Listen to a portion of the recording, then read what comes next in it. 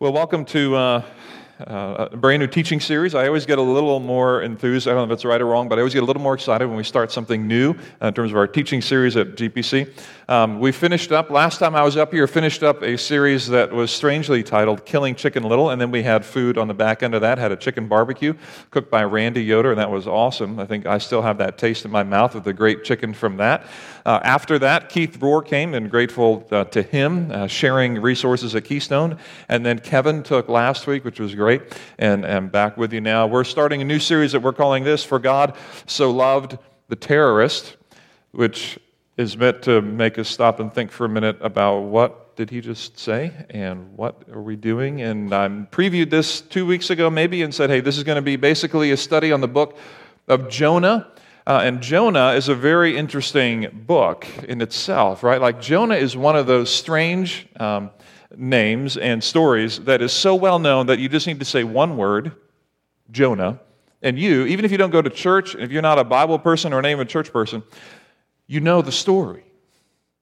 It's one of those strange but so well-known names. Like, I don't know how many of you know an individual named Jonah. Probably not very many of us know someone named Jonah, because not a lot of people like to name their kid Jonah for one reason or another, because of the story of Jonah. Now, if you know someone named Jonah, or you're Jonah right now, my apologies to you, but Jonah isn't necessarily painted in the best of light in the book of Jonah. Now, you know the story. I mean, it's simple. In fact, this is actually marketed to children. It's marketed. You'll often see church nurseries with a whale, and maybe, I don't think there's any pictures of the vomit coming out of the whale with Jonah coming out, but there's the whale, all right, then there's Nineveh, and there's Jonah doing whatever Jonah does, but it's a very image-rich story that grabs the imagination and holds and stays with us. It's a very tangible picture. It's also very strange. Like, could a person really survive in the belly of a whale for X amount of days and then get spit up and be okay with that? And could, while he's in the belly of the whale, actually compose a song like he did in Jonah chapter 2? And could it actually make sense in the middle of all the sloshing acid and sea junk that's also picked up in the belly of the whale? And what in the world is going on? So the book of Jonah is very interesting. Because it's so well known, that itself presents a real problem. I don't know if you ever thought about this. Because the book is so well known and it's so marketed, the truth is, for people outside of church circles, those who would be, we'll call them critics of the Christian faith, or people who are not believers in Jesus Christ, or people who have grown up in the church but have grown out of their faith. They've grown up in the church, but they look back at their faith as a childhood kind of faith and walk away from things. They will look at the book of Jonah and be like, you foolish Christians believing this story actually is real. You're kidding me, right? Like, do you really believe that? Can you hold this with intellectual fortitude, that this book is talking about real events? I mean, think about this for a minute. A man getting thrown overboard into the storming ocean, and a whale coming up and swallowing him.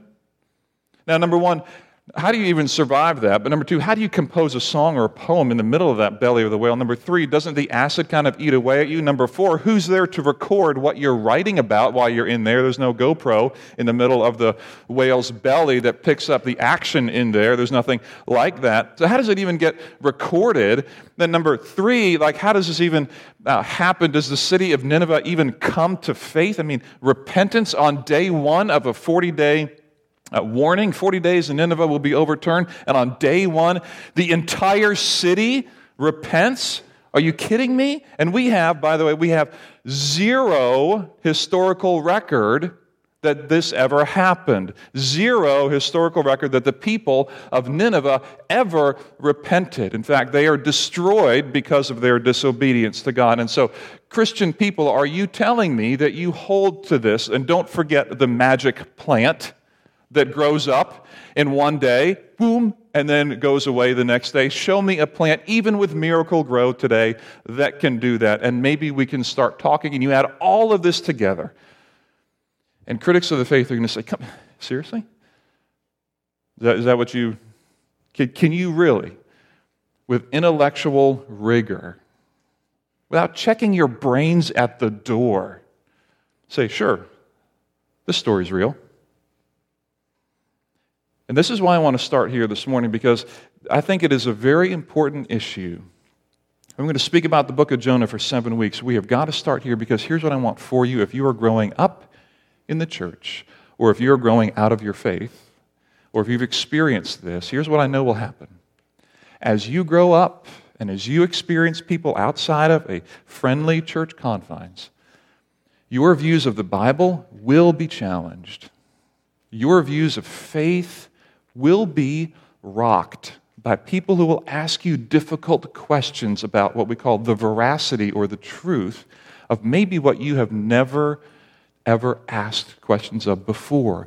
If you grow up and go to college, or if you interact with people who've walked away from the faith and they really start asking you questions about the truth, even of something maybe, quote unquote, silly, like the book of Jonah. If we don't interact with that here in the church,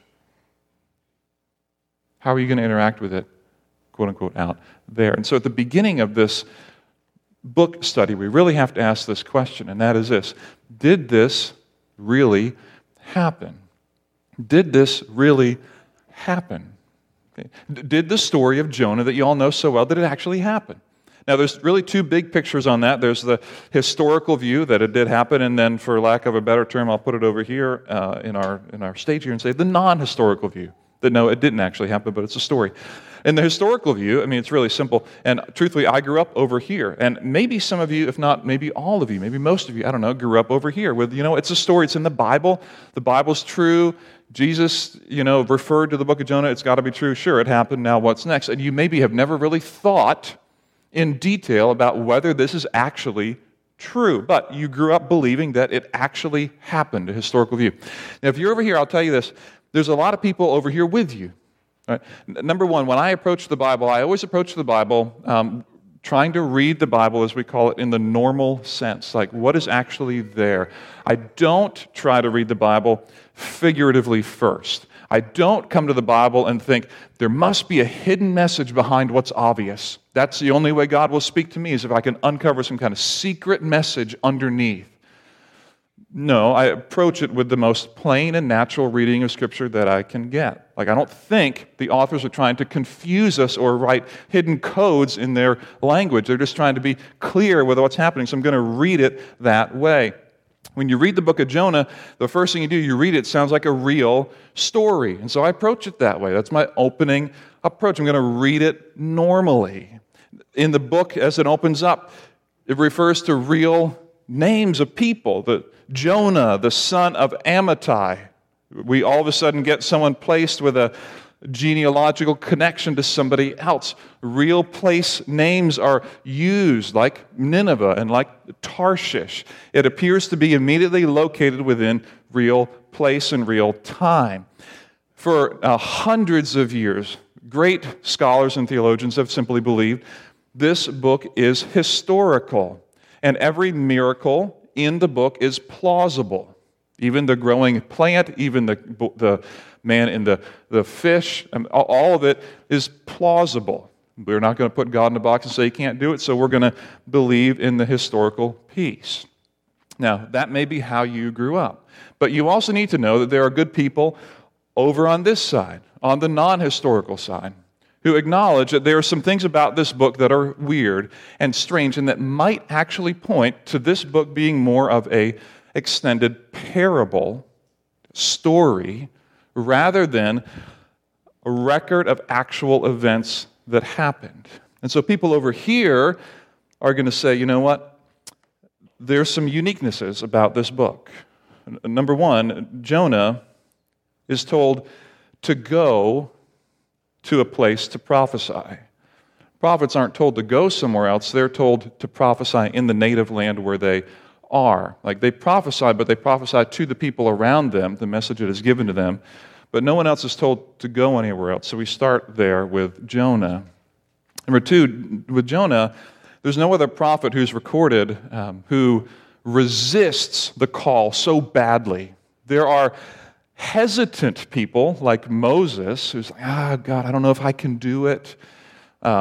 But there's no one else who resists so badly that he runs the other way, as if running from, as I think Spurgeon would call him, the hound of heaven, running from God, who's going to track you down, who's going to run from God. What are you, a fool? What do you think you're going to do if God has given you this message? Like, there's no one else who runs from God like this.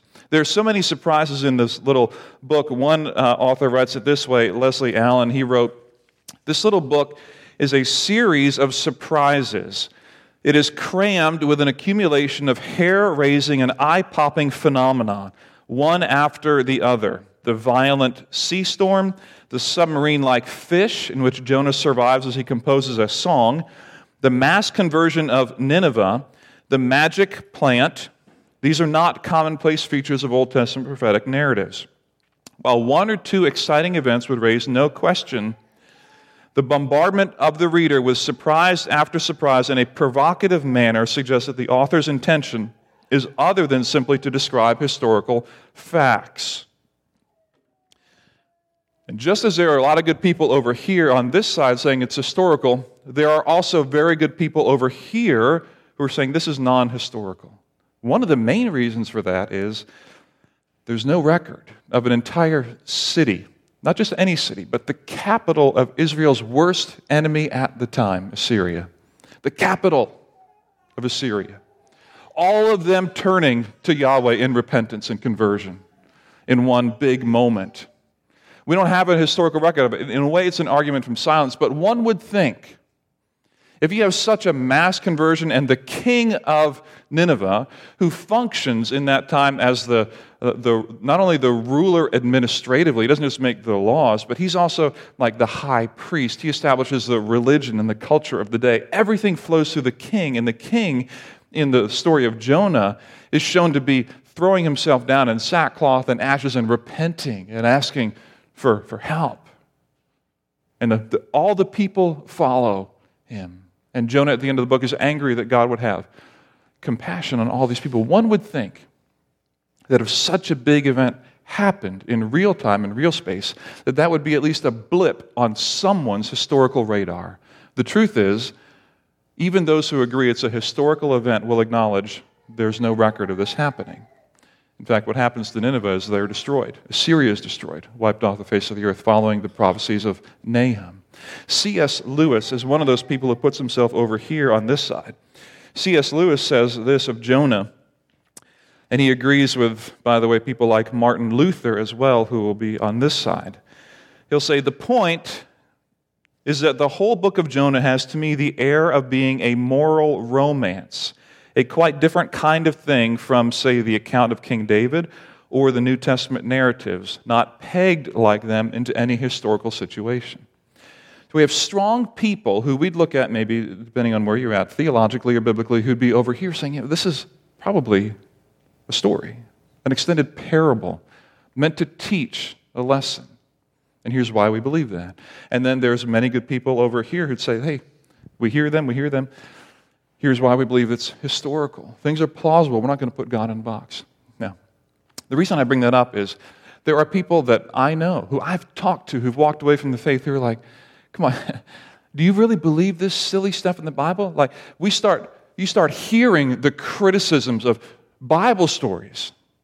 And if you hold Jonah as historical, and there's no other way to do it. There's no other way. And if you get rid of Jonah, if you get rid of these kind of miracles, then my faith falls apart. I just want to tell you, you can have your criticisms of Jonah. You can have your criticisms of whether this book really actually records real events or not. You can have that. And to me, that doesn't destroy anything. Because here's the next question. Does it matter if this really happened? Does it matter if this really happened? Does it matter for your faith or for mine if this really happened or if this is an extended story or parable about something else? Let me put it to you this way. Imagine for a minute if my wife and I were having a candlelit dinner for our anniversary. Actually, every Tuesday we have a candlelit dinner. No, I'm just kidding. Anyway, imagine my wife and I having a candlelit dinner, romantic time, and I were to say to her, honey, I love you with the same love that Romeo loved his Juliet. Which I'd say that every day anyway. And let's just say we could agree that the point of Romeo and Juliet is that there is a love that lasts till death. All right? We can maybe say that better, but let's just, for argument's sake today, say that there's a love that lasts till death. That's the point of Romeo and Juliet. Now, what is she going to say besides, starting to cry and respond and just, love for me?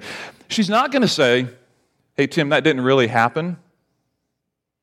Try again, Jack.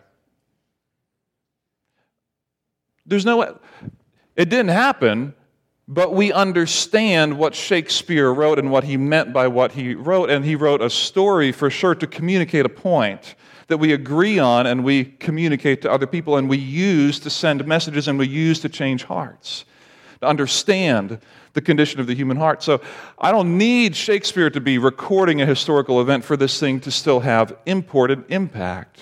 And so when people start trying to destroy things in the Bible that maybe it happened, maybe it didn't, that's not going to blow my life up. It's not going to blow my faith up. I do the same thing with the parable of the Good Samaritan, for example. I use that story, and maybe you do as well, to teach to people. But no one ever says, I'm not going to listen to that unless it really happened. We all know it didn't really happen. It's just a story.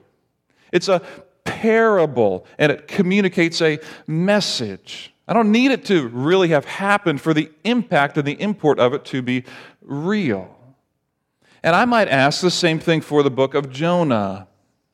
Like, does it really matter if it really happened or not? Now, if you've grown up with it really happening like I have, it's a fairly big question, but let me walk with you through that. Like, does it actually impact your view on the authority of the Bible or the inerrancy of the Bible or its inspiration? I might suggest no. The integrity of the Bible still stands. The inspiration of this story still stands. The inerrancy of the Bible still stands. The authority of the Bible still stands on story as it does in history, as it does in poetry. So when critics of the book of Jonah start coming and saying, yeah, you want to know why I walked away from the faith? Because of stupid childhood stories like Jonah. Who believes that stuff? You've got to be kidding me. Look at the evidence. It's not there. I might say, all right, well, what else do you have? Like, what if I agree with you? What if it's a story?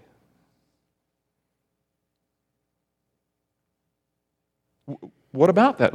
What if it's a story? Why do you think that a story would be included in the Bible at all? Because there's a bunch of stories in the Bible, and they're included to make a point. Now, maybe it did happen. Maybe it did happen. But maybe it's a story included to make a really significant point, just like the Good Samaritan.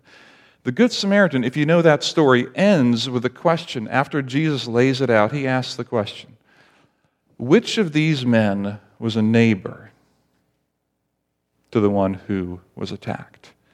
And with that clincher of a question, Jesus closes the parable of the Good Samaritan. The story of Jonah closes with a clincher of a question. And it's a question of this: should I not have compassion on this great city? And it closes with that question hanging in the balance. And it's that question that I want to guide our discussion in the book of Jonah, because that, I believe, is the main point of this book. God asking the prophet Jonah, Jonah, should I not have compassion on these people? And that is the point of the book of Jonah. The book of Jonah talks about the great God. I agree with G. Campbell Morgan. He wrote back in 1960, he said this: men have been looking so hard at the great fish that they have failed to see the great God.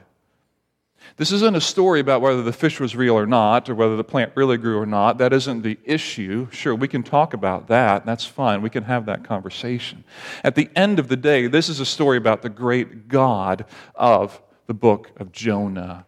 That is the message that I want to lean into for 7 weeks, looking at a God who reveals his heart through this book. His compassion outpaces the compassion of Jonah. His compassion outpaces my compassion. And here's the crossroads that we are put if you're a follower of Jesus Christ. What do I do when God's compassion outpaces mine? What is my reaction? How do I respond when my comfort is put on a collision course with God's compassion? And what am I going to do? That is the message of the book of Jonah. And so if you have your Bible, I invite you to turn to the book of Jonah.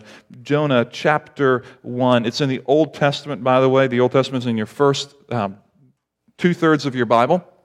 And the book of Jonah is in what we call the Minor Prophets. That is toward the end of the Old Testament. It's a small little book. They're called Minor Prophets because they're just small in page size, but they're still valuable and strong in what they teach. So Jonah chapter 1, and we're going to be reading from the NIV here. There we go. All right, Jonah chapter 1. By the way, if you don't own a Bible, there is a Bible in the pew around you, and we'd be glad to give that Bible to you if you don't own one. Okay?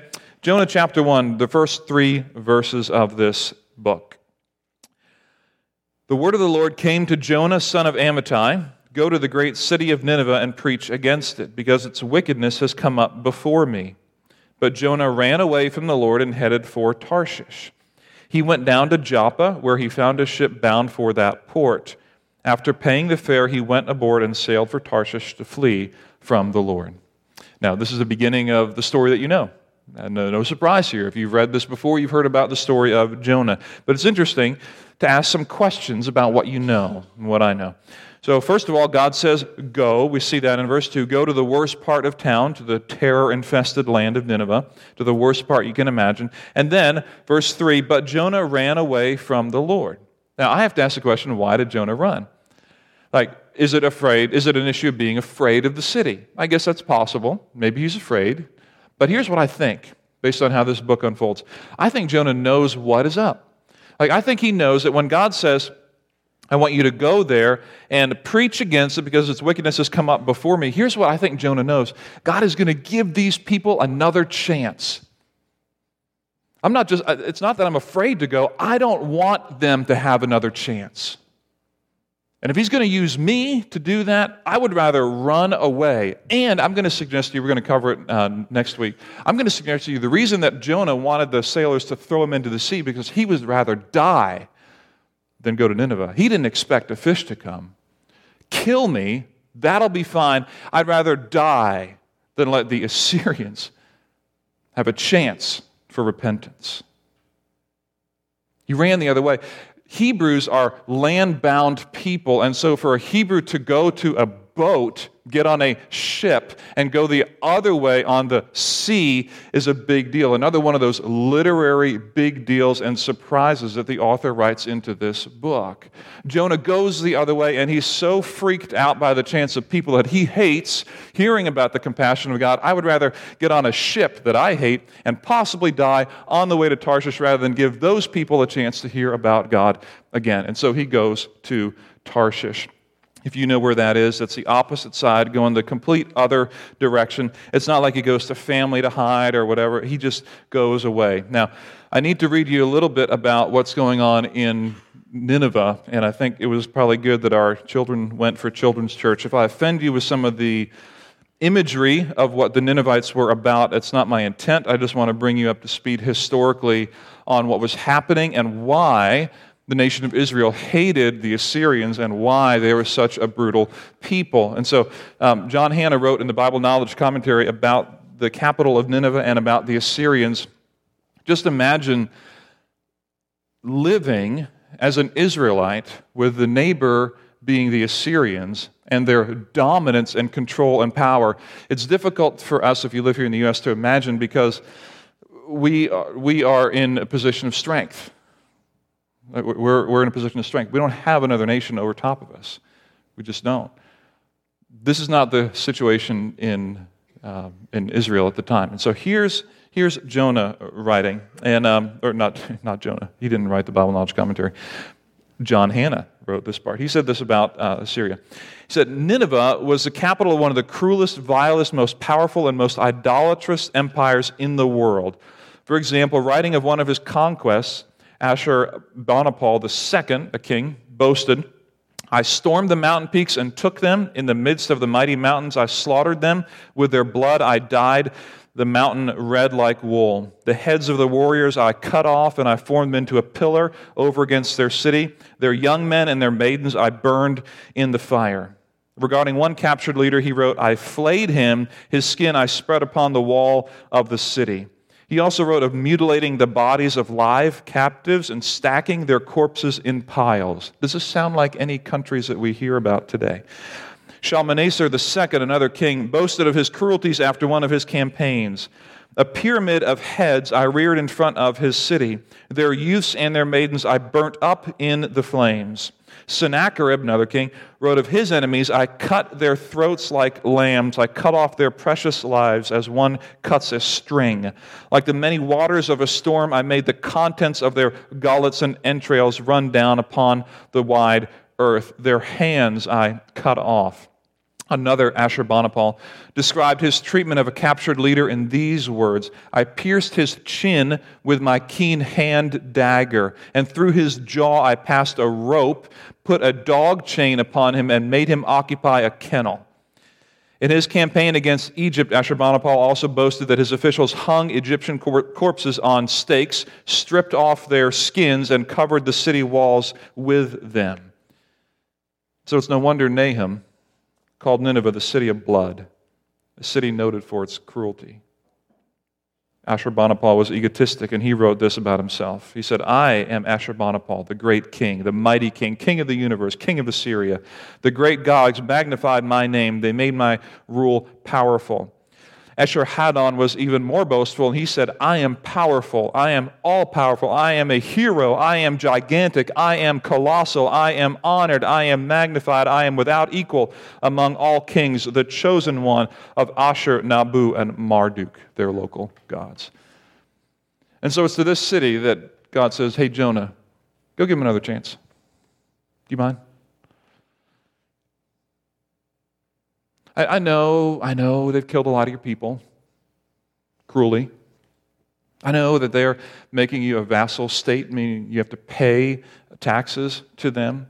I know they've taken all your skilled laborers and imprisoned them or executed them. I understand all that. I understand they've completely ruined your worship. You can't even worship the way you used to. I get all that. Do you mind, Jonah? Can you come here, Jonah, come here. I want you to go tell them about my compassion.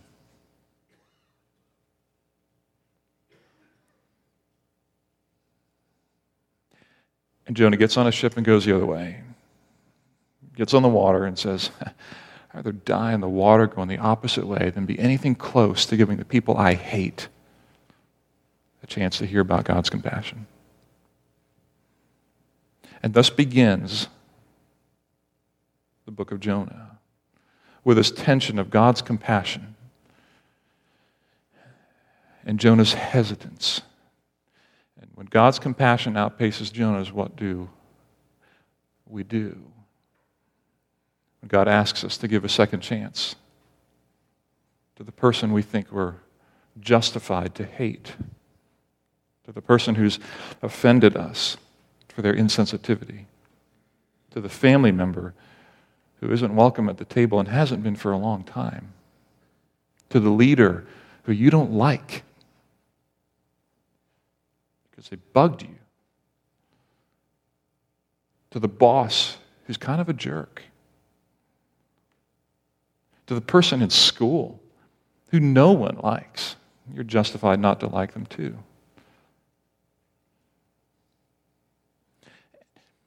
And what if God's heart is go to the people that I love, even in their vilest condition?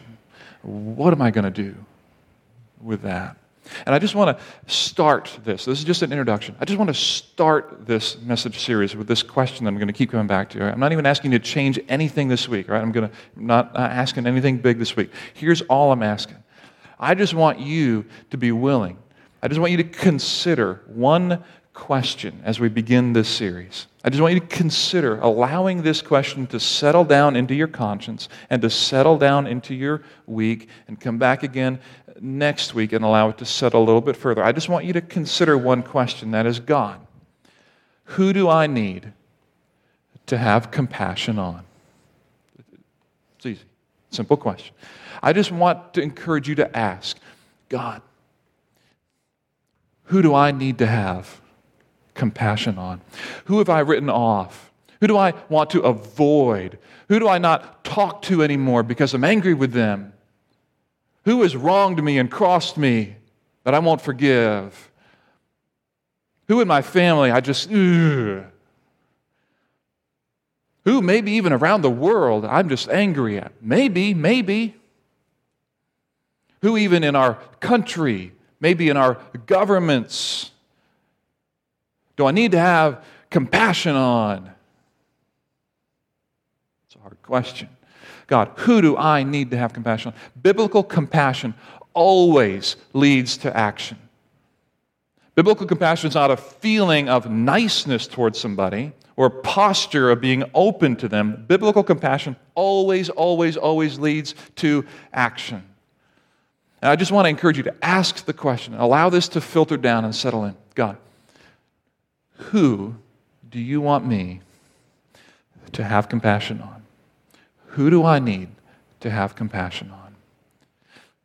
Next week, when we continue this book of Jonah, we're going to learn from a group of ungodly people, the sailors, how to have a godly and right response to people in need. We'll see compassion in action from some ungodly people next week. Will you pray with me? Our good God and Heavenly Father, thank you for the book of Jonah and the message that it sends us, the truth that we can mine from it, for what it reveals of your heart and your character, the greatness of your compassion toward the people whom you have made, and the challenge, the deep challenge it is to us to consider the weight of having compassion on people that we feel justified not to have compassion on. Father, break down that hardness of our hearts that has been there for years. Father, I pray that by your Spirit you would chip away the hard exterior, sometimes even the numbness to the anger and the hatred that we feel to some people, or even the apathy that we feel towards some people around us. Father, I pray that you would break that in us, and that you would use maybe this book or this series to chip that stuff away, that our hearts can be pliable again, to have compassion that leads to action on people that maybe rightly so have wronged us or bothered us or crossed us. That we could be people who turn continually to you to see your heart. Help us where we need to grow. And we thank you so much for the grace that you have already shown us, the amazing grace that you have already shown us through the message of the cross to come to us when we were already so far from you. Give us courage to do what we know we need to do. And we love you, Father. In Jesus' name, amen.